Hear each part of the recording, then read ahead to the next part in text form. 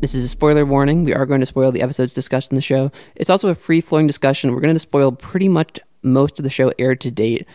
We'll do our best not to spoil any of the big finish range other than the episode that's discussed, but you are warned.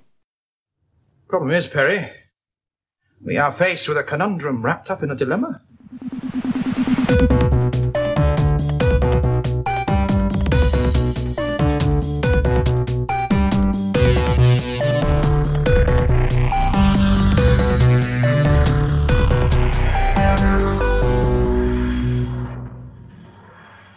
Hello and welcome to the Twin Dilemma, a Doctor Who fan podcast. In each episode, we watch one new Who and one classic and tell you indisputably, undoubtedly, undeniably which is best. Those are the twins, that's Dilemma, and I'm your co-host, Edward Grove. And I am Fenric Lamar. And today's theme is contaminated. I'm already feeling it. That's right, we're being infected by higher quality podcasts. Are we? I don't think that'll ever happen. I think that we're immune from that particular infection. Yeah, I think we are safe. You guys are safe from that. Yeah. Don't worry about our quality ever going up. Yeah, we've got a quality condom on. But really, that means we're exploring stories from Doctor Who that involve the Doctor himself or various other characters being infected, infiltrated, or otherwise perhaps literally being contaminated by various alien forces. And we'll start it off with our classic episode this week, The Caves of Androzani.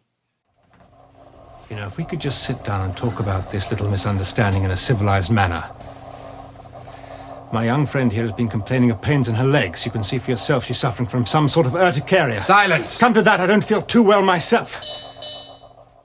Written by Robert Holmes, this epic adventure finds the Fifth Doctor stuck in the toxic mire of Androzani Minor, caught in the middle of a bitter political rivalry, and faced with the very real possibility that neither he nor his companion will make it out alive.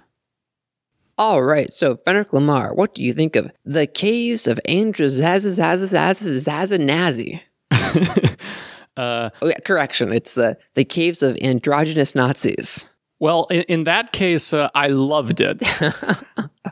So this is an episode that gets thrown around a lot as being possibly the greatest story in Doctor Who history. Restrain it to classic, I would say it's probably the most common answer. I don't think that either of us agree with that, right? Yeah. But I love this story to death. I do enjoy this story, but I'm certainly more in the camp of it being overrated. Well, I think you are overrated. I don't think anyone has ever said anything remotely positive enough about me for me to be overrated. That's how bad you are. No, I love this story. I think it tends to be a little too complex for its own good. The first time I watched it, there was stuff that I really enjoyed, but I also felt confused about, who's working for who. There's a lot of that in this story. Yeah, I definitely think it has some problems in that area. To me, it's not so much a matter of being too complicated as it is focusing on things that are uninteresting. But I do think the good qualities of the story are undeniable. Just in terms of raw, minute by minute, how much shit is happening. It's such an active episode. We talk a lot about how effete the Fifth Doctor is. A lot of times for a regeneration episode, they try to really nail who the Doctor was throughout their era in that final episode. This one, it's let's do everything the opposite. Instead of him being a little whiny bitch, he is incredibly active in this story. Well, it's funny because it's almost like they kind of tip their hat to who he actually was in parts 1 and 2. It's all right, parts 1 and 2, he's basically going to do nothing and get captured. And then suddenly, parts 3 and 4, like a big swinging pendulum dick, he's going to come back at you and have, some of the strongest scenes he'll ever have on camera. The part 3 cliffhanger, when he's about to crash a spaceship into Androzani Minor just for the chance that maybe he'll survive and for the chance that maybe he'll be able to help this girl. One of my favorite Fifth Doctor scenes. Now my slip hands in the air over here. Why? Because I'll kill you if you don't. Not a very persuasive argument, actually, Stubbs, because I'm going to die soon anyway. Unless, of course, I'll give it to you count of 3. Unless, of course, I can find the antidote. I owe it to my friend to try because I got her into this. So you see, I'm not going to let it's hard to think of a Fifth Doctor moment that's actually better than that, because that's a Fifth Doctor moment where you do actually feel something. And there aren't very many Fifth Doctor moments that I think I enjoy in a way that's, there's really only a handful. There are a few, but that you actually feel emotional investment in, and that's definitely one of them. He doesn't make you feel anything? He doesn't give you a little bit of rise? I can't say He doesn't so. get the blood flowing? I mean, he'll intrigue me. He doesn't engorge you? No, intrigue but not engorge. You know what I mean? Sure. He's more of like a chummy, fun doctor, and like, oh, I like that idea, or that's a fun scene, or something like that. But it's not like, say, the 10th Doctor, where it's a bunch of shit where it's like, I'm gonna cry during this scene. Or the 4th Doctor, where it really makes you laugh viscerally, or something like that. There's a little slight aloof vibe to a lot of the 5th Doctor's run. He occasionally gets, one of those kind of really solid Doctor lines. Like, my favorite line in this story is when he finally explains to us what the deal is with the celery. Doctor, why do you wear a stick of celery in your lapel? Does it offend you? No, I'm just curious.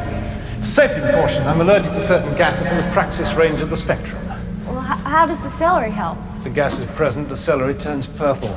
And then what do you do? I eat the celery. If nothing else, I'm sure it's good for my teeth. It is nice that it's there, isn't it?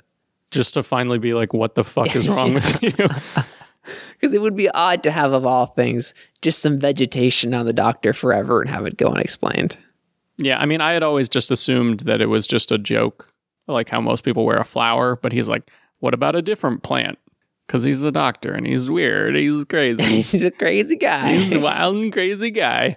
There are a couple things about the first part, because I do think in terms of the Doctor's role in parts 1 and 2, he is in sort of standard 5th Doctor gear, we'll say, where it's like, you want to kidnap me? All right. And then we're in peril? Sure, replace me with robots. That'll fix it. You know what I mean? Like, he's not solving problems. But what it's really got going for it, parts 1 and 2 are directed really, really well. I feel like this whole story is directed very dynamic in a lot of ways that classic, just never was. I don't know if it was just like the budget was higher, but they have close-ups. Yeah. There's no close-ups in classic Doctor Who. I honestly don't think it was the budget, because when you really look at the production design, there's some stuff that looks like shit in this story. I really think it was the actual direction. I think his name was Graham Harper. It is. Yeah, the choices he makes in that very beginning, where it's not that the exterior is any better of a fucking quarry than they've used any other time, but the way he uses some of those wides, and you stay on like a lot of wide shots. You don't go right into these sort of full shots and mediums and stuff. You stick on these series of wides. It looks like Star Wars or something, it actually looks like an alien world. Yeah, I know what you mean. When they first get out of the TARDIS, they have like a really long conversation, but we're still, 200 paces away from them. It's really interesting. And I think that really did add something cinematic to it. Even though what you're looking at, it really doesn't look better than something that was an adjacent story. And, this is a nice little bridge into him. As much as I think he's one of the better examples of a villain like this, I'm not a big fan of the production design surrounding Shara's Jek. Shara's Jek. When the mud burst caught me without warning, how he must have gloated. But I tricked him. I reached one of the baking chambers, and I survived. Just. So what do you think of Shara's Jek overall? Because I guess we're on the same page. He looks pretty like a weird-looking gimp. He's a weird-looking gimp. Also, I've always been kind of disappointed in what he looks like when you finally see him without the mask on. He's not quite Uggo enough. That, honestly, that is a huge complaint that I have, because, okay, Doctor Who has hideous creatures all the time, and they sell it up. I mean, they have reaction shots and stuff. Like, he should be a baleful apparition of an Uggo. Yeah, definitely. And one episode later, Perry's gonna get pseudo-molested by a giant slug monster. You know what I mean? Like, his face needs to be Phantom of the Opera times 10. As to his actual character, I think he definitely falls into that trope of, just lonely villain who wants to rape, just looking to rape. He just wants to rape. You must stay here now. Stay? For how long? It will make you comfortable. And after a few years, you'll be quite content living here with me. Quite content. But on the other hand, like, I think he's one of the better examples of that. Because beyond that, there's they actually make you feel a little bit for his loneliness, despite the fact that he goes about, trying to get a girlfriend in the worst possible ways. Do you really feel for his loneliness despite his molestation? I do. I think that you're in general just very sympathetic towards perpetuators of sexual assault. Well, I mean, it takes one to know one. Huge alleged Bryan Singer fan. Allegedly. I'm just saying this. They're racking up on his tab.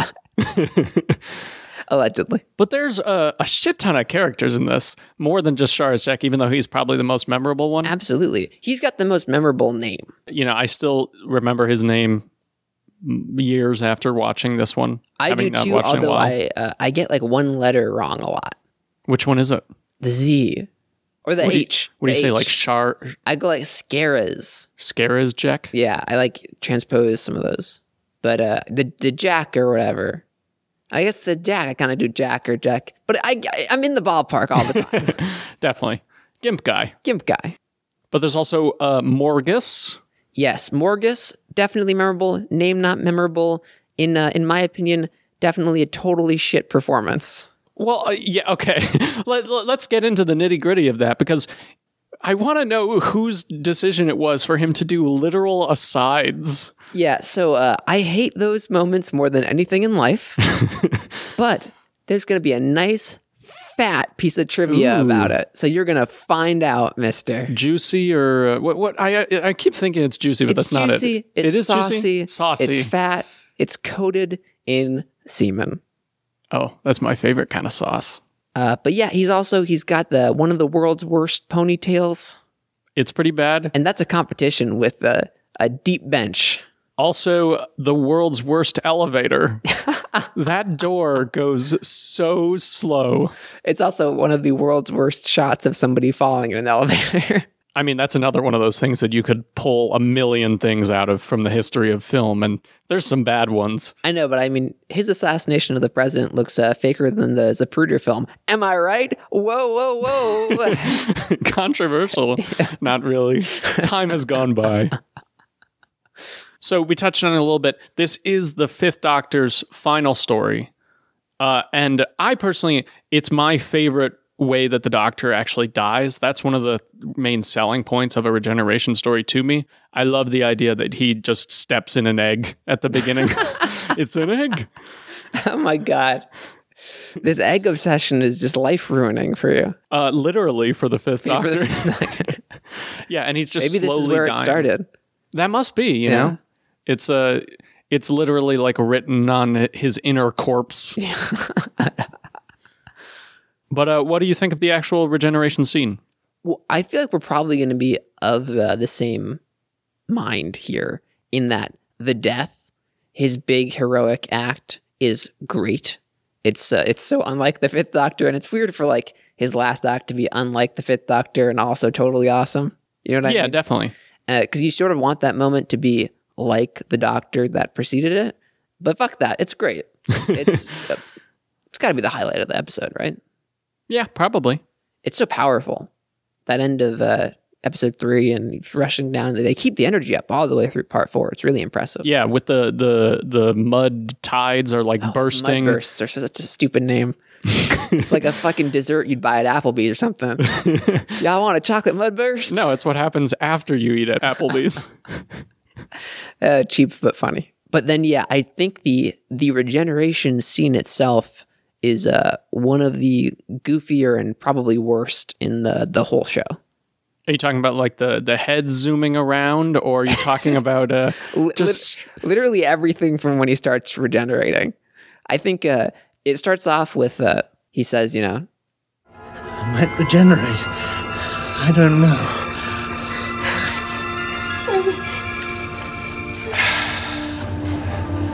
Feels different this time. There's no real reason that one should feel different. They kind of Big Finish does a good job later of giving you for a reason for Definitely. it to feel different. At that moment, it's like, why? It's not even the season finale. They're trying to see. Yeah, that's a good point. They are trying to sell, like, what if he didn't regenerate? But yeah, there's a whole other It's episode not even next the week. season finale, and you're going to do that. Like, at least make it, the showrunner's going away or something. And then, really goofy ass shit with the companions. And they made the decision to actually have them shoot new footage. So they're talking to the Doctor in a bizarre way. And They hang Adric's death over him right there at the end.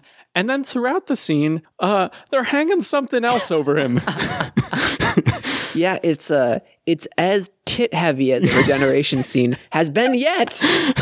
We'll see. I guess when Jodie Whittaker dies. Yeah, okay, yeah. So yeah, and then the master thing, real campy master moment. And then I've never liked the way Colin Baker pops up. Doctor? You're expecting someone else? I That's 3 eyes in one breath. Makes you sound a rather egotistical young lady. I got to disagree with you there. I like that, they tell you exactly who the Sixth Doctor is going to be, and Colin Baker nails it in that moment. It's in one line. Change, my dear. And it seems not a moment too soon. I don't mind that aspect of it. I do mind the fact that if the Sixth Doctor's actual regeneration is about anything in the show, it's really putting a foot in post-regeneration amnesia. And so I don't like the inconsistency of, boom, clarity, followed up by, you know what, never mind, let me choke you a bit.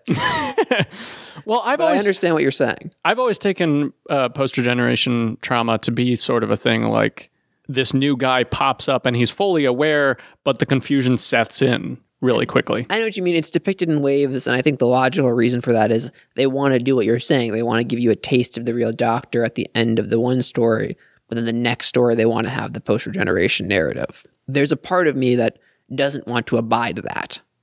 You know what I mean? Because it's so ludicrous. So yeah, I don't like the regeneration itself, but the death is beautiful. Great death. I love death. Love just watching Peter Davison die.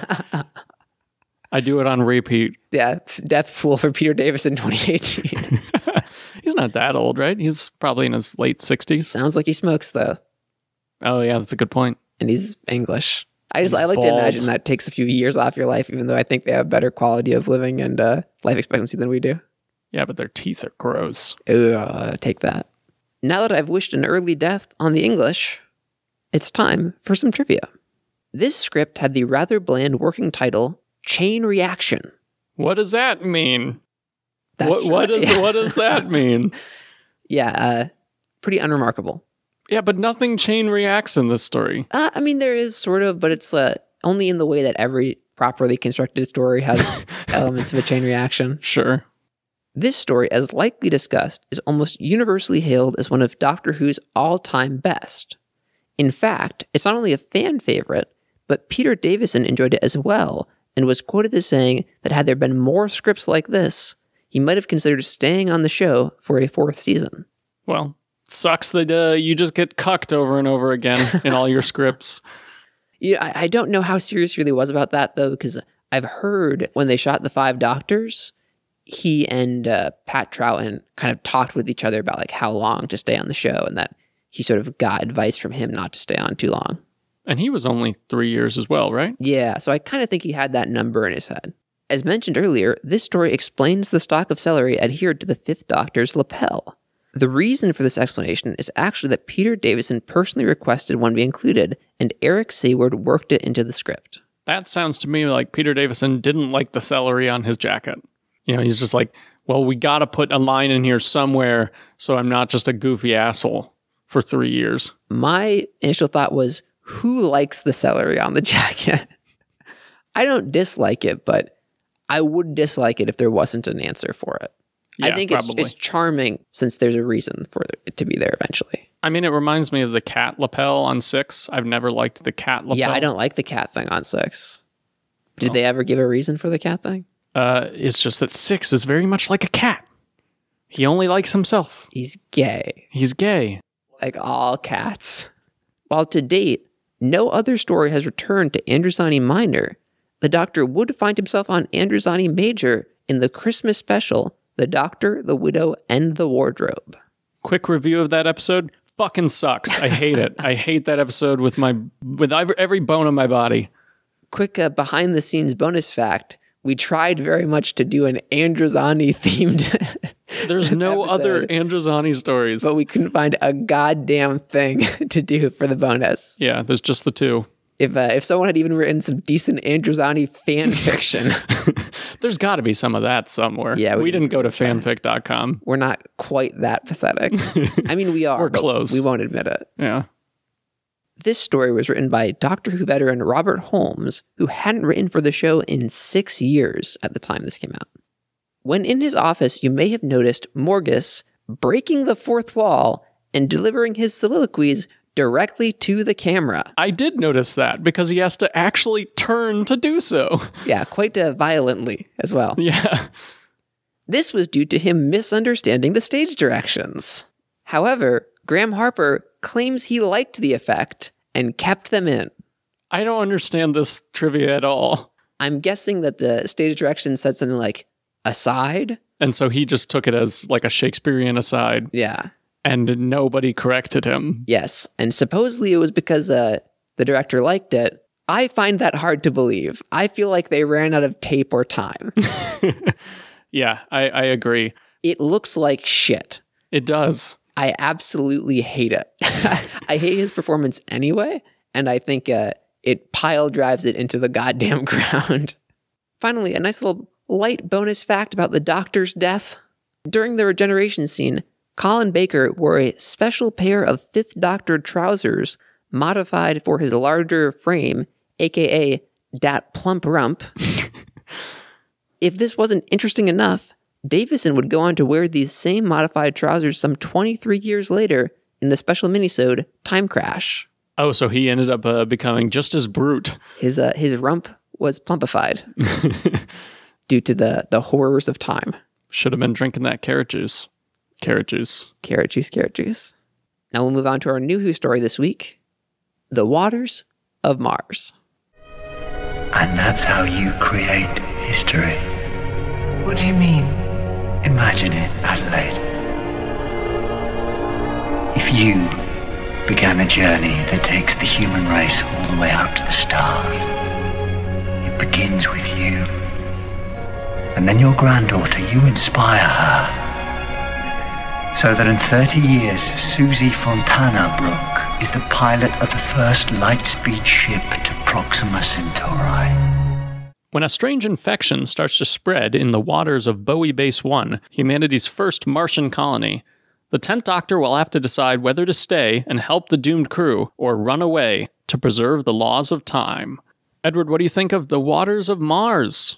I adore the Waters of Mars. What do you think of the Marsy, Marshy, Marsh Martyrs, Mars Bars Waters? At some point I'll get to speak.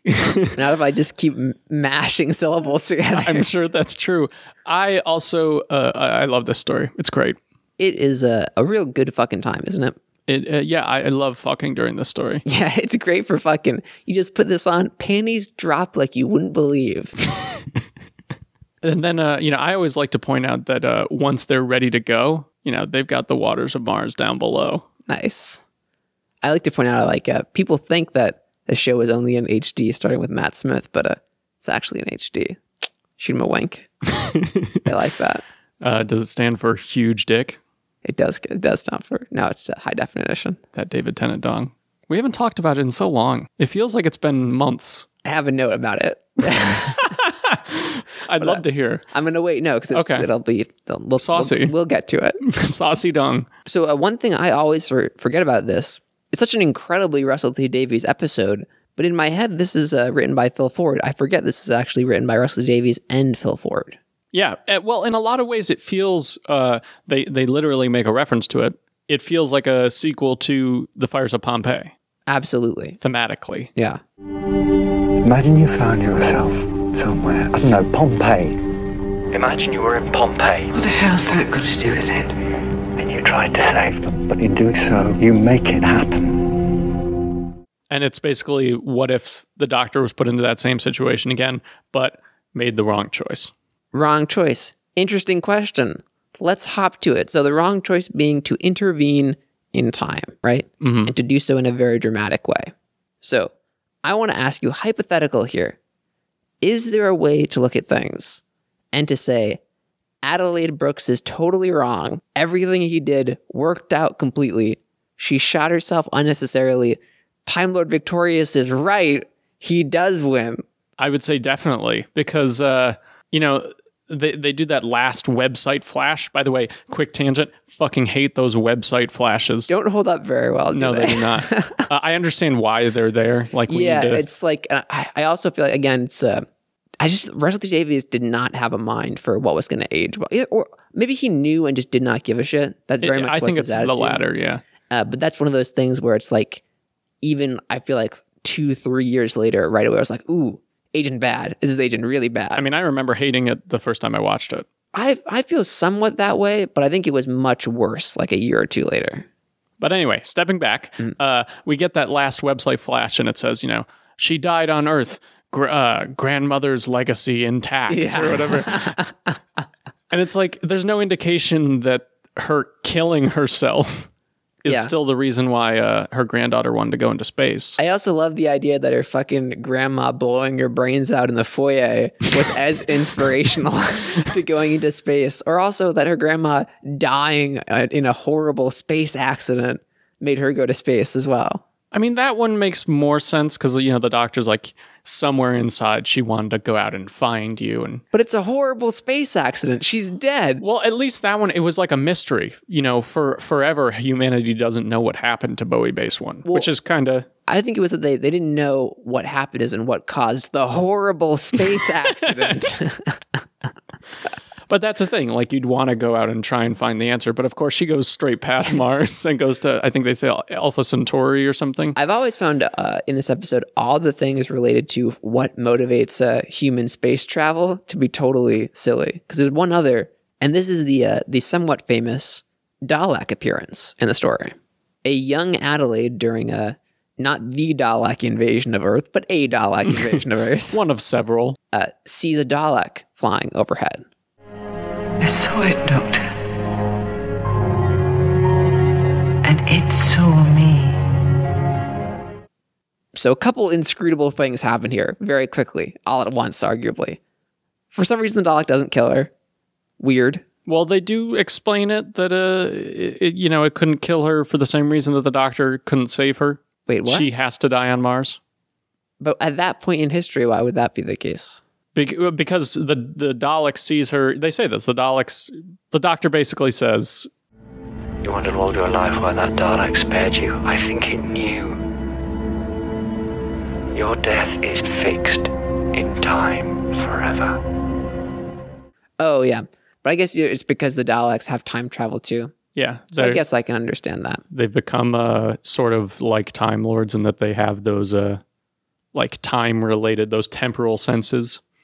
To me, it's less justified because the Daleks clearly aren't as careful about fucking with time. Yeah, why do they care? Yeah, they're like, in fact, can't fuck with humanity's progress. Yeah, humans not going to space sounds great to them. But then the other inscrutable thing to me is the idea that her staring up at a horrifying space monster in a situation where they're all almost killed inspires her to become an astronaut. Yeah, that is a little silly. I kind of feel like, we still haven't heard whether or not this is true, but if it is true that... I wanted to bring this up. Yeah, the Terry Nation estate has it in their contracts or whatever that they have to have the Daleks once a year. This is proof of that, I've always felt like this was the best argument for that. This one, and then there's also that scene... I think it's in The Name of the Doctor, where it just starts with him walking towards a dying Dalek for no reason. Yeah, and I suppose the little bit of Daleks in the pilot. The pilot, yeah. So it's probably true. It's hard to not believe in it, even though there's not actual evidence, right? But let's move on to things that we like about this story, because it is a fantastic story. Yeah, and honestly, as much as I'm prone to quibble about things like that, when I think about this story and when I watch it, I am just filled with fucking joy. It's such a fun time. All of the cast members are great. Really good cast. Adelaide Brooke is sort of the, what's the word? Vagina. The vagina. She is the Waters of Mars. She's the boss vagina. She's boss vagina. You know, she's like the temporary companion for this episode. Yeah, she is. And she's playing that, you know, space boss woman, which that character is in Doctor Who a lot. But I like that, especially at the beginning of the episode, they show a lot of moments of her just being like a good, fun human that you would also like as well. Yeah, and I've always felt like, because you're right, you see the kind of template that she fills in a lot of different stories. But I thought she sort of does two components of it really well. Both kind of components of that character, right? The human side, she brings a more, as you said, fun and more dynamic range to the human side of that character. And then I think the brassy boss side, she does it again. There's more range there. She seems like the kind of boss who is believably tough and no nonsense, but also like you wouldn't mind having her as your boss. There's one moment in particular that this is such a Russell T Davies thing to have in the story, and it's completely gone once Stephen Moffat took over, is these little mysteries about characters. Oh, I know exactly what you're talking about, yeah. There's another character named Ed. I believe he's the security officer, and he just says this right before he dies. You never could forgive me. See you later. Little moments like that where it's just like, oh, these characters have a life that isn't told to us in an expository line. Those are great. Yeah. Yeah, that is a really good point, actually. That's really isolating one of the major differences in how Russell T Davies era characters were shaped versus Stephen Moffat characters, where they're kind of more like, if they're there at all, they're kind of crammed down your throat. But we should talk about the Flood, the main protagonist. Oh, you're got a fucked up perspective on this story. I really like when the base blows up. That's my favorite part. No, they're the main antagonists. And, you know, I've watched this episode a lot. I watch it on repeat a lot. I had never put it together before that they're trying to give that race a name. When you said the Flood, I thought you were talking about the scene where they were invading the base. I didn't realize they had a name. Yeah, well, there's like two moments in particular. One is, you know, the doctor says like, first the filters are gone, and then the Flood, and I've always just taken that as being like him being hyperbolic, you know? Yeah, I took it to be a sort of pseudo-biblical reference. As a sort of we talk good on this podcast. I don't know why I went to like a Jamaica accent there because they talk good. You're extremely racist. Well, I'm also like really high right now. Mon. But then the other one, they're just sort of talking about Heat! They use water, so we can use heat. What's against the Ice Warriors? What's against the Flood? And I was like, oh, that's a race. I didn't get that at all. I never got that before. I love them, but in my mind, they were always in the sort of midnight category of unnamed forces. Yeah, they don't need a name. Yeah. They really don't, because they are left so mysterious. Yeah. But I'm glad to know that they have one, and it's ripped off from Halo. That is the first thing I could think of. One thing I do want to say about them is, honestly amazes me that I like them so much, because I fucking hate the way that they look. Oh, that, like cracked face. I totally get that, but I like it. And I also think what carries it is it's directed super duper well. The very first sort of contamination scene, I would put up there as one of the best directed moments in all of New Who.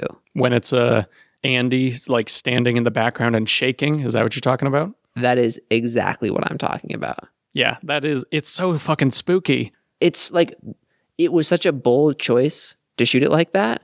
And of course, classic Russell T Davies, they just give you a little moment to think that they're such nice people. And then he slaughters the guy in this horrific way in the background where he's just quivering and you can kind of just barely hear the water. I also always think it's funny, the like second infection is like the doctor and Adelaide walking in on like one guy, like giving the other one like a weird water blowjob. He's like on his knees and the other one's like, get your fucking head over here. Yeah. And he's like, you love it, bitch. And she's like, I love it, bitch. The waters of your mouth. So I think any discussion of this story would be absolutely remiss if we didn't talk about arguably the most iconic moment from it, the Time Lord Victorious. For a long time now, I thought I was just a survivor, but I'm not. I'm the winner. That's who I am. The Time Lord victorious. It's really cool. I love that they chose to do something very un-10th Doctor towards the end of his life. I just wish that it continued on into the next episode. Well, I think it actually is very 10th Doctor. I think it does carry on into the next episode, but it carries on in that it's sort of the consequences of it. You're seeing the rise and then the fall. Like, this is the apex of the Time Lord victorious story. Like, his vanity can really only go so far, and you see the feathers of it continuing. But I mean, literally, all that's left for him to go through is to die, basically. To fucking die. Well, yeah, because to me, it's like 10 is very much about like he brings comfort to people, and the idea of actually seeing him as like a scary force. There's not really another moment where he's like that to non-super evil people. Well, no, see, I disagree. And I think that's sort of the dichotomy of 10. I think all the Doctors have some element of dichotomy that's really intriguing, right? If you think about 10 and who he is to Rose, that's really beautiful and sweet. And you think about 10 and who he is to Jack, it's sort of complicated and weird. Yeah, I suppose so. And I think part of that has to do with the fact that, we talk about 10 as being one of the more human Doctors, right? And I think one of the human traits, because he has several very human traits, but the one that 10 really embodies the most is this human vanity. And that comes out in some ways for an absolute lust for life that we see in his final moments of literally not wanting to go. But it also means that he's the Doctor who really felt like he could look at every other Time Lord dying and say that means he fucking won the game of being a Time Lord, Yeah. in his darkest moment. And I think it's represented here in a really, I think it gives you goosebumps. It's a really beautiful, powerful moment. I would love for Matt Smith to just point it out to him at some point in Day of the Doctor. He's like, 1.2 billion kids died. And he's like, yeah, but you're going to be the one who's like, fuck them, I won. Yeah, I mean, that would be the best low blow. There should be like a multi-Doctor special where it's like they all get drunk and it gets real ugly. Honestly, that'd be great. Yeah. It'd be like that scene in Avengers 2 where they're just having a party. Yeah. I want to see that. Big Finish is going to be our only possible chance for that. And with the discussion of Waters of Mars completed, here's some trivia. This was the first Doctor Who special not produced for a specific holiday. Originally, it was conceived as a Christmas special with the working title Red Christmas. Some elements from this draft still exist, such as the ending snowscape and the crew getting ready for Christmas dinner. It is still a bit Christmassy. It's like the darkest Christmas special ever. And I think when he drops her off, isn't it December sometime? I don't remember if they say exactly. Oh, well, they must do, because they say it's the same day. And, they keep telling us what that day is. I don't remember what it is. It's 2059. I remember the year. I think it's like shortly before Christmas. Might be Christmas Eve. I always thought I remember going through that year when it was the specials. And first there was the Christmas special, and then there was the Easter special, and then there was this. And it came out, if I'm not too far off, somewhere around November. And I remember thinking, oh, this must be the Thanksgiving special. They love that in the UK. They're big on the Thanksgiving. Yeah. I held on to that belief for a long time before I realized I was a moron. This episode includes a tribute to 70s producer Barry Letts, who had died just weeks before broadcast. Oh. So they got like his name in the ending credits. Russell T Davies' first choice for Adelaide was famous actress Helen Mirren. Wow. Yeah. That seems ambitious. It sounds like it was just a scheduling issue, or at least that's what Helen Mirren told him. I can sort of see that reflected in the person that he got, and she does a great job. Yeah, and she's good. Helen Mirren would have been fucking nuts. This is the only episode of the series, other than Christmas specials, to be broadcast on a Sunday. That's the most boring piece of trivia I've ever heard in my life. I thought that was really interesting. That there's never been a weird situation where it came out on a Sunday. What would the situation be? I don't know. Scheduling issues or something? Why would they push it to a Sunday? Quick, pick the worst time to air the show. Maybe they had an episode that was very religious in themes. Yeah, that's right. The famous God is Dead episode of Doctor Who. The Satan Pit. Yeah. In case it wasn't obvious, yes, Bowie Base 1 is named after David Bowie. It was obvious. Yeah, it is quite obvious. It's one of the first words in the episode. Story, yeah. There's like, Bowie! Red Planet, it's Bowie! Yeah. That's what Russell T Davies sounds like. Guys, now we're going to go to Mars and you're going to be Bowie there. I'm picturing him as an American fat, like, perma nerd, like living in his mom's basement. Nothing like Russell T Davies. No, he sounds exactly like Russell T Davies. Mom, bring me my Tostitos. Well, I mean, now it sounds like Russell T Davies. I love cock. There you go. You're really tuning in. And now that we've discussed both of our episodes, it's time for the dilemma.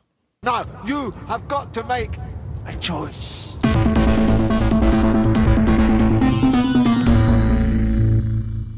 Edward Grove, which episode would you like to champion? You know, I think we've actually got two very good stories this week, but the superior story, in my estimation, is The Waters of Mars. Okay, interesting. I agree, we do have two really good stories, but I disagree and say that The Caves of Androzani is in fact better. No coin flip, unheard of on this podcast. At least in a while. Yeah, it's been fucking Coinapalooza. And it's been really bad coin flips. Yeah, for one of us. Yeah, it's been great. Okay, so The Caves of Androzani, perfect ending to a Doctor. I think it's a fantastic episode. I think the story is great. I think that there are obvious problems of it suffering from its own ambition. I think there is sort of this sense of a convolution and too many characters, but I think that comes as a side effect of the episode being smarter than your usual classic Who. Yeah, it dips into politics, which is on occasion boring. I remember the first time watching it being kind of bored by Morgus. Now I'm actually like, I think it just is his performance. It's a treat to watch. I'll wait. Keep going. Okay. But I'll just say treat's not the word I'd use. Oh no, it's so much fun. When he turns to the camera, you just can't help but laugh. Yeah, but while I think that the flaws in my episode are more obvious than they would be in, say, Waters of Mars, the good stuff that comes with it just totally makes up for it and makes for a better overall episode than Waters of Mars. Caves of Androzani, first of all, I just want to agree. Very good story. It's got a lot going for it. I win. Well, there's where we disagree. So we are both in agreement of the fact that it is overrated, right? To some degree. We just to some degree, yeah. We differ into how much we think it's overrated. I would say, like, if you have to actually be technical about the word, then I agree with you, but it's not a term, it's not a phrase I would use for that episode. To me, I feel it's somewhat ludicrously overrated. I wouldn't even put it in my top 3 Fifth Doctor stories. That's insane to me. Insane. I think Earthshock is better. I think Enlightenment is definitely better.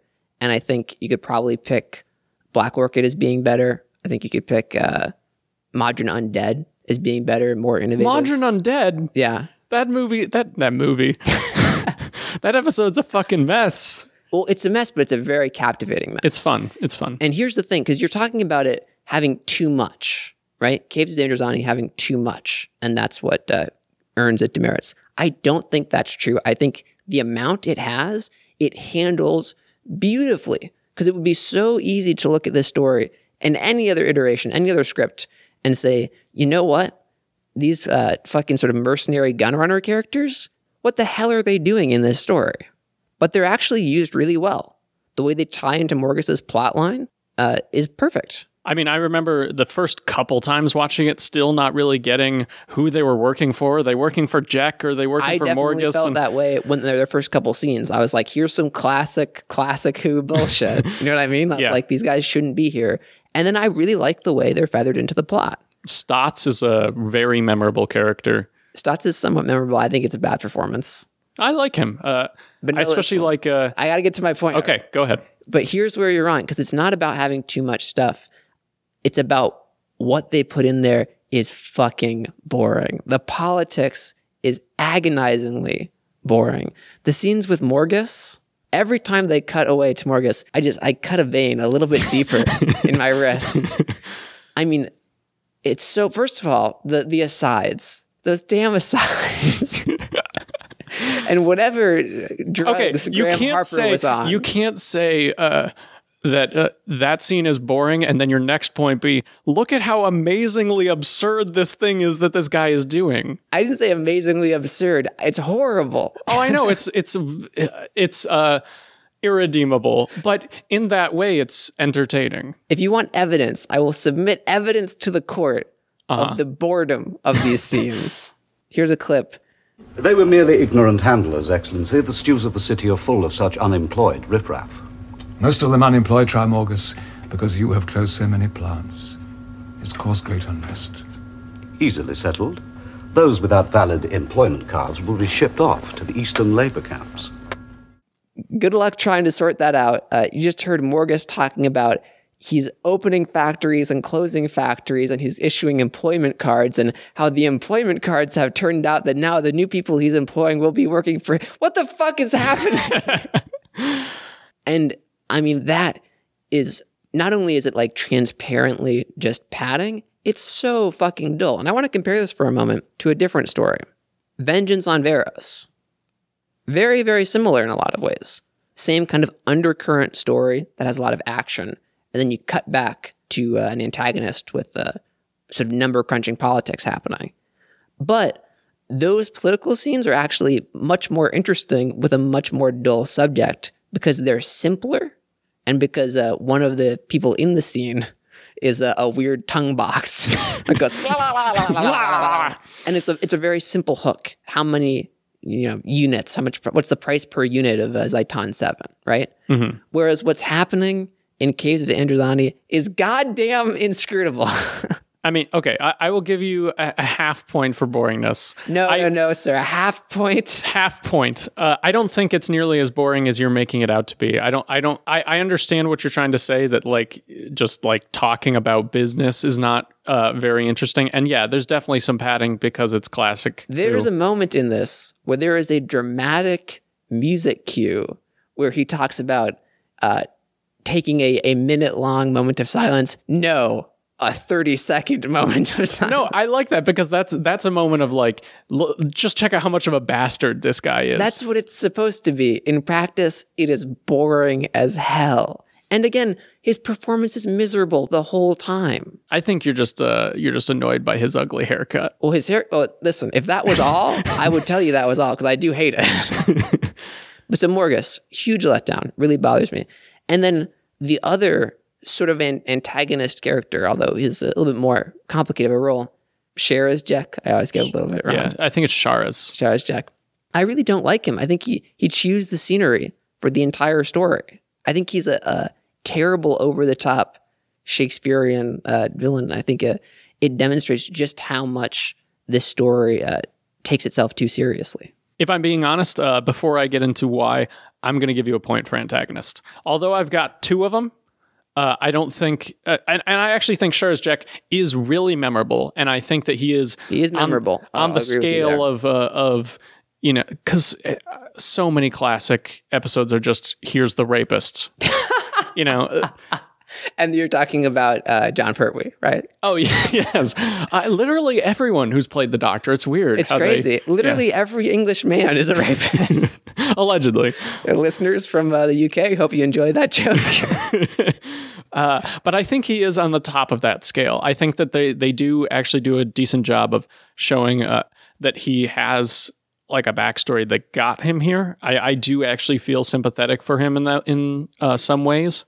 It's hard to compare because in your episode, it's not an outright villain. It's an like alien force. Exactly. Yeah. That I think there's only one scene where we even have dialogue with them. There's just the one where when Maggie's in the sick bay. Yeah, and she's just talking about Earth, and that is a really great moment. Scene, and it's hard to say anything other than they are great. Even though I actually think I would rather aesthetically have Sharazjek. You are fucking kidding me. Than cracked face Maggie. You might be able to say that in a vacuum. Put it in any situation. You're going to introduce somebody to the show and you're going to show them a villain. You're going to give them a mixed white gimp face. Because I don't know, because they'll see him. I guess this isn't in a vacuum, but they'll see him in the context of like 80s photography, and they'll be like, okay, he fits that aesthetic. But now you're trying to show them an HD episode that like the space station looks great, and their faces, they're just wearing these ugly mouth masks. Even in the scenario you're proposing, I think they would say, that guy looks fucking horrible. I'm never going to watch this shitty latex fetish show that you're trying to force on me. I want to go doctor to doctor with you. Okay, I'm happy to make this comparison. They're actually very similar stories in that for like the first half of the story is sort of drifting along. Absolutely. And it's a rare thing for 10, but you're totally right. They have a very similar pattern in that way. Yeah, and then the second half of the story, they're fucking in command. They are Time Lord victorious. Fuck it. Peter Davison is a better Time Lord victorious. And I don't want to say that I don't love David Tennant just standing in a corner of a room looking sad, because he does a very good job of that. But that is 60% of what he does in this story. And I think compared to Peter Davison in this, where he's got two whole parts of just driving with a very clear objective. And we didn't even talk about this. One of the main reasons that this episode is so beloved is, and admittedly, Big Finish is taken away from this, like chipped at it piece by piece. Sort of horrifically. Yeah, is this idea that it's a girl he doesn't even know. It's a brand new companion who he just picked up in the episode previously, I believe. The one right before, yeah. Yeah, Planet of Fire. Which let's just right out of the gate, let's just say Perry's worse than Perry Adelaide, is worse, yes. Or even no companion, if you want to say that. Well, what about Perry's tits? But so let's, I agree with the premise of what you're saying, in that these stories for the Doctor have a very similar overall arc, right? And that those two parallel arcs really make up essentially the cores of the stories, right? The Doctor goes on this journey that is at first kind of eluding, and then has to really grab it and make this mad dash, right? Definitely. And here's why, to me, while I can give Caves of Androzani a lot of credit for being a good and very good story, and that has a lot of energy in that moment for the Doctor, why Waters of Mars is better in that specific aspect and the better overall story. Ultimately, Caves of Androzani, yeah, you can give it some novelty points for the fact that he's sacrificing himself for somebody he doesn't know that much. How many Doctor Who stories involve the Doctor being willing to or going through with a self-sacrifice? He basically is willing to do a self-sacrifice in every story. And we're up to, roughly a dozen times now that he successfully sacrifices himself, possibly more, depending on what you want to call a get-out-of-jail-free card. Well, I'm actually struggling to think of regenerations other than Legopolis. But he's not doing that to sacrifice himself for other people. I mean, he's going up on that tower to stop the Master. He sacrifices himself to save... We're not going to talk about the plot of Legopolis, but it's to save the universe. But it's different when it's a single person. It's more personal. Yeah, it means much less. It's like when you look at it from like a numbers game, you can't make it a numbers game. Sure. All right. So emotionally, on an emotional level, it's more intimate when it's him literally doing it for one person. Yes, it is somewhat more intimate, but he does it all the time, is the point. The self-sacrifice is in no way remotely novel, and he's willing to do it constantly. Whereas when you look at the grand gesture that happens in the Waters of Mars, it is not only tremendously novel for the series, it's really pushing the Doctor to a space that is uncomfortable to the point where someone around him kills themselves moments later. But even as an audience member, it's really exhilarating to experience. I cannot deny that. It is absolutely amazing to watch. Let me just deviate really quick from that point. What about Gadget?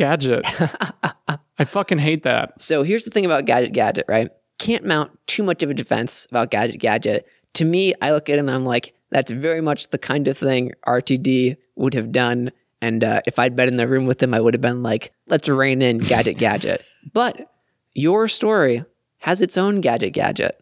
That is probably even worse because it's more meaningless to the story. Can you find your Gadget? I'm going to guess you're referring to the weird, like, mud beast. That is correct. Yeah. I believe it is called a magma monster. I was close.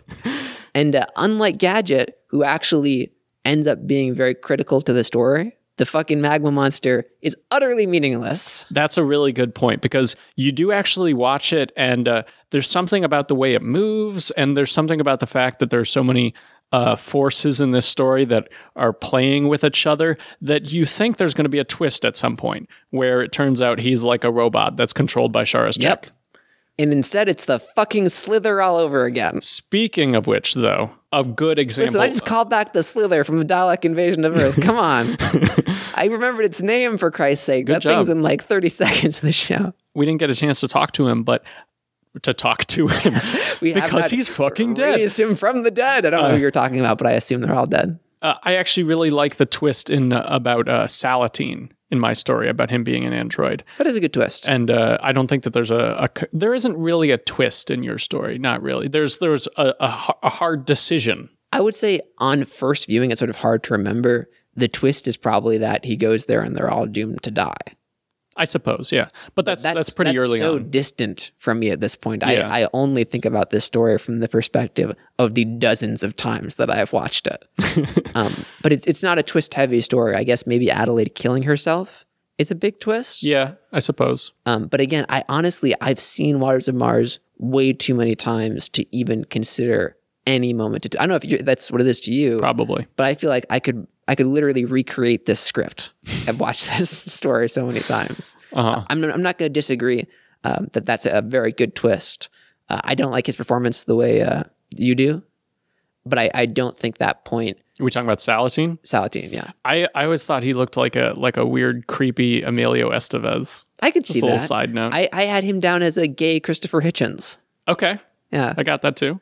But so while that's a good twist, I think it sort of pales in comparison to the number of areas in which Waters of Mars is the superior story. You know, I mean, comparing to something we couldn't even muster the strength to discuss. Why are we discussing it? Both Doctor and antagonist, again, we were in ultimate agreement. And I think with the Doctor comes the whole through line of the story, because that's what these stories are really about. They're these tremendous stories where the Doctor has these very powerful, deep thrusting plots into the climax, thrusting climax with the Doctor. And ultimately, he thrusts and climaxes harder when the Waters of Mars comes out of him. Was that weird at all? Phrasing? It's weird in all the best ways. Perfect. You know, I do think like looking at Caves of Androzani on a sliding scale of time, especially like compared to a mediocre episode of Doctor Who, I think it's a no-brainer. I think it's directed so dynamically, so great for a classic episode that it really stands out. But, you know, at the end of the day, you're right. It's just so much more fun and more interesting to actually watch Waters of Mars.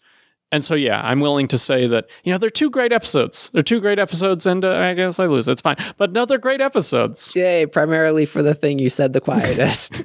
But no, and while I do feel Waters of Mars is better, and it is, we just proved that I won the dilemma, I do want to restate, Caves of Androzani is a really good story, and it is better than quite a few New Who stories, even with the things that I dislike about Caves of Androzani, and even with the degree to which I think it's overrated. Particularly the more classic Who you watch, I think the more you will appreciate Caves of Androzani for just, I think, working harder to entertain you. Yeah, that's a very good point. Well, with our dilemma resolved, don't go yet. We have a bonus, another entry from Big Finish, The Seeds of War. Supplementary air supply activated. The Eminence has been waiting for you. Doctor. Oh no. The Eminence is returning. No! In this story written by Matt Finn and Nicholas Briggs, the Doctor, accompanied by Mel, arrives at a bleak future where humanity is on the brink of destruction, nearly obliterated by a seemingly unstoppable force known as the Eminence. All right, so Fenric Lamar, what do you think of The Seeds of War? So this is another story that I just really loved. And listening to it again, I still think it's really great, especially the first half of it. The first half is really stellar. It starts to lose a little bit of movement in the second half, I think. I agree. I think we probably had the exact same experience, which is that my memory of it was that it was spectacular. And then listening to it this time, I was like, oh, you know what? It's just very good. It's very good. I would still say, if you haven't dipped a toe into the Eminence story yet, this is the Eminence story. Definitely check it out. And I wouldn't quite go first half, second half. I would say part 1 is amazing. And then I still think part 4 is very good as well. But I definitely think like part 3 and parts of part 2 are kind of a bit slow and muddy. Yeah. Part 1, almost the entire part of part 1 is basically one long action sequence that is perfect for audio. It's so great. It's all just about this collapsing tower, and it's brilliant. Yeah, and they managed to, like with the way that they play with audio, you can really feel that Mel is 5 stories up looking down through a massive hole and yelling at the doctor. It's fantastic stuff. I don't even know if he can hear me. Oh no. What's that? Doctor!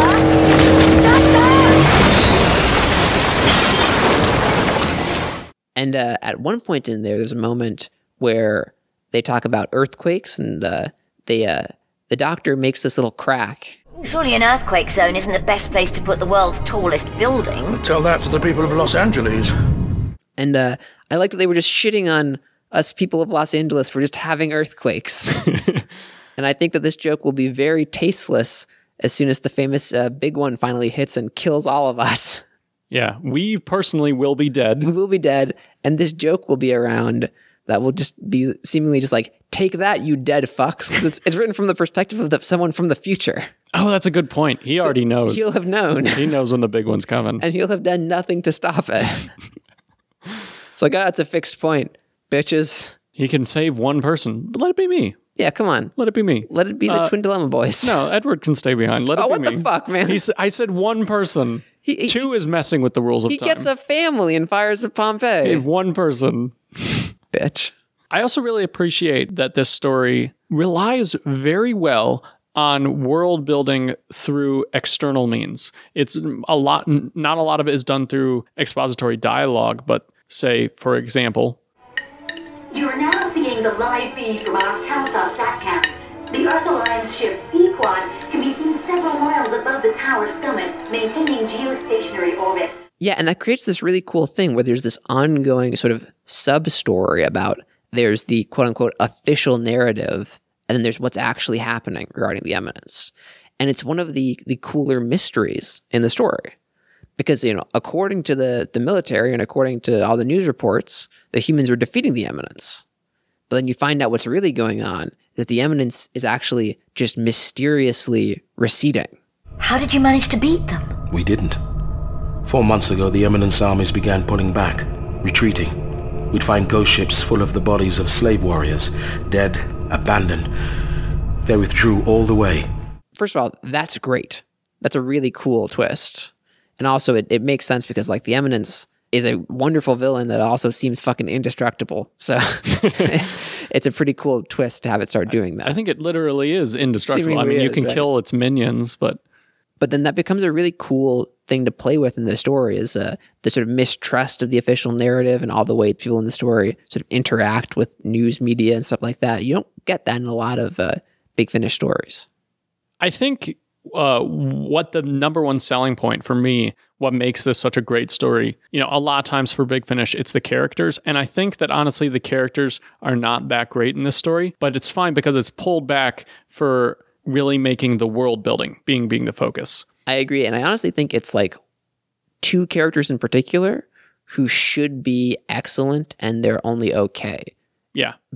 Barlow, the soldier who we spent a great deal of the story with, and then Captain Trellick, another soldier we spent a great deal of the story with.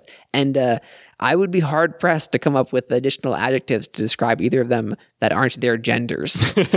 Well, I thought it was funny that I believe it's Barlow's sister. Yes. Her name is Sistrella. Yeah. So it seems like they didn't bother to get past that point. And the sister and father characters, I think the father's name is Helgert. I think his name is Fatherella. I think the father character is a little bit better just because he has kind of he's like a bit of an ideologue And he has a little bit of a quirky professor kind of vibe about him.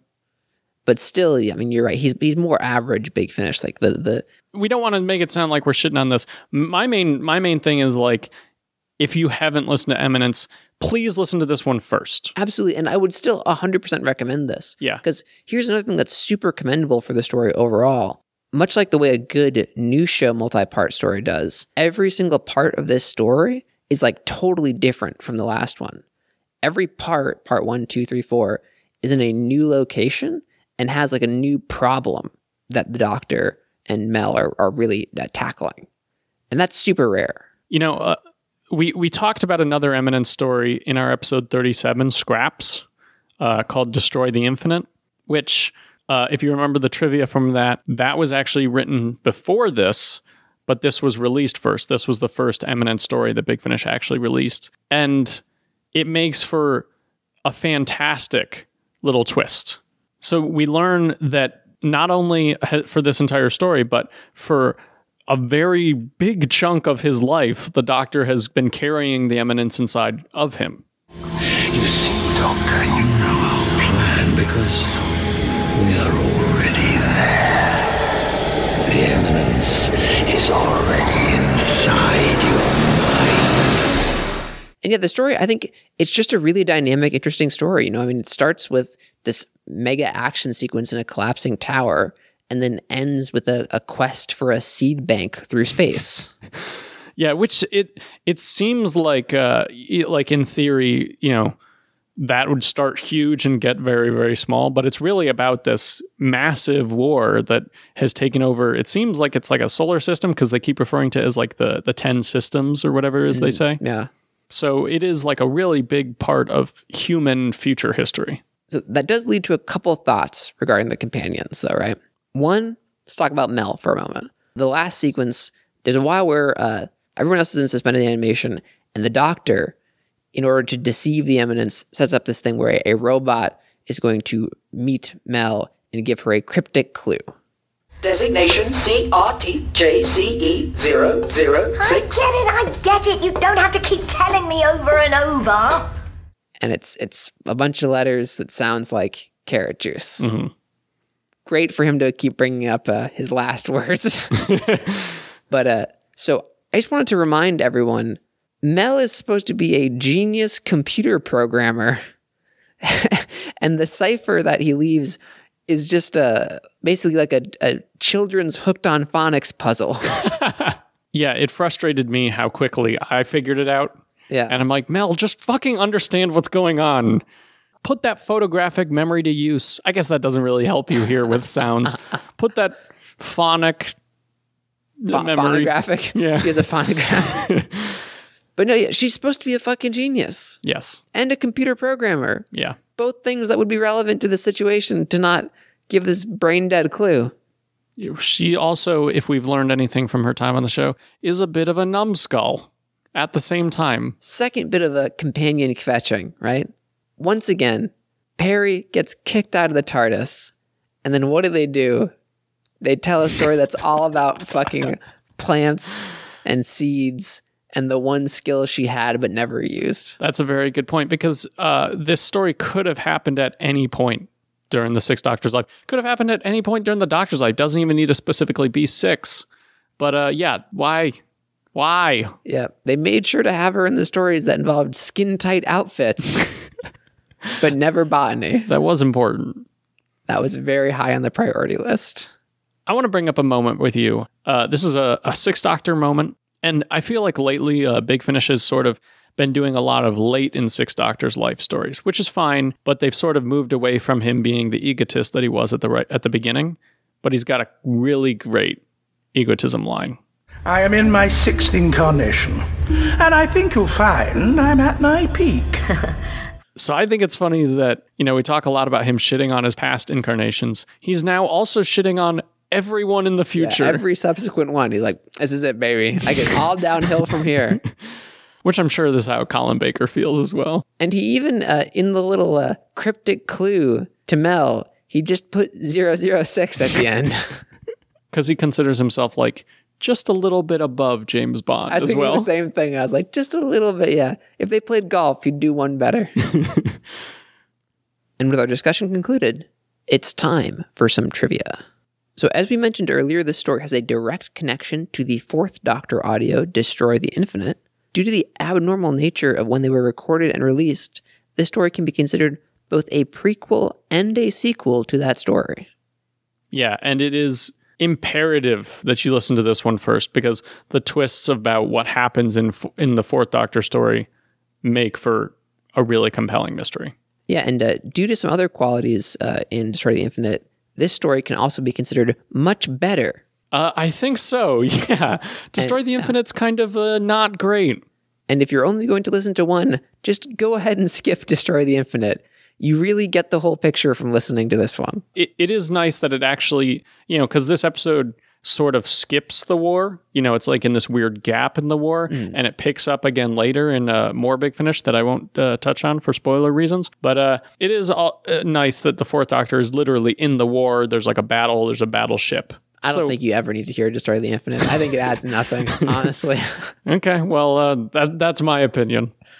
The Doctor tells Mel he once visited the Great Space Elevator. When I visited the so-called space elevator of Sumatra several lifetimes ago, for instance... Doctor, you were talking about Calsos? This is a reference to the Big Finish story from the Companion Chronicles, The Great Space Elevator, wherein the Second Doctor and Victoria visit the device in a futuristic Sumatra. That's interesting. Do they go to the moon in it? Because that's the only place that the Second Doctor knows where to go? That is sort of his favorite thing. Yeah. This story references several of Melanie Bush's TV adventures, best known to most people for their general shittiness. For example, the Doctor mentions the work of agronomist Sarah Lasky, a professor from the Vervoids. Oh, good. Mel's debut story. Mel is also depicted as being on the hunt for a swimming pool, likely a reference to her inscrutable swimming pool search in Paradise Towers. Hey, that one's fantastic. I knew you would get all defensive about that. It's still known for general shittiness to most people. Yeah, well, those people clearly are not going to be allowed into the Kangs. On the hunt for more trivia for this episode, I read an interview with Colin Baker about its recording. You might be interested to know, instead of talking about the story, it centered almost exclusively around his time on I'm a Celebrity, Get Me Out of Here, an occurrence I keep desperately trying to forget. Yeah, why does he want to remind people he was on that? Yeah, thanks very much, Colin Baker. Thanks for fucking talking about that instead of this story. I think it's just because it's the only thing that's keeping him relevant. Not to me. Yeah, I mean, not to Doctor Who fans, but it's like, I'm literally a celebrity. I was on this show. I was labeled a celebrity by law. And so ends another installment of the Twin Dilemma. This week, The Caves of Androzani, supposedly one of the all-time best stories of Doctor Who, fails to be defended by one of the all-time worst Doctor Who fans. I disagree with almost everything you just said. And The Waters of Mars proves itself the superior story in the realm of contamination. I like how you didn't say anything about yourself. I'll just say that I'm contaminated by greatness. If you are, it's only from when I come on you. That's okay. I'll just edit that part out. You bastard. Because I have been Edward, the Last Word Grove. And I have been Fenric, just going to come on your face no matter what, Lamar. But that nickname's gotten you in a lot of trouble with the police. Bye. Bye.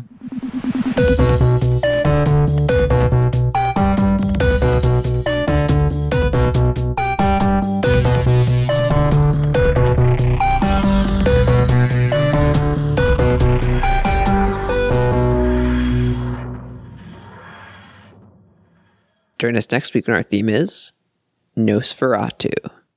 Small Finish. We love dumb shit.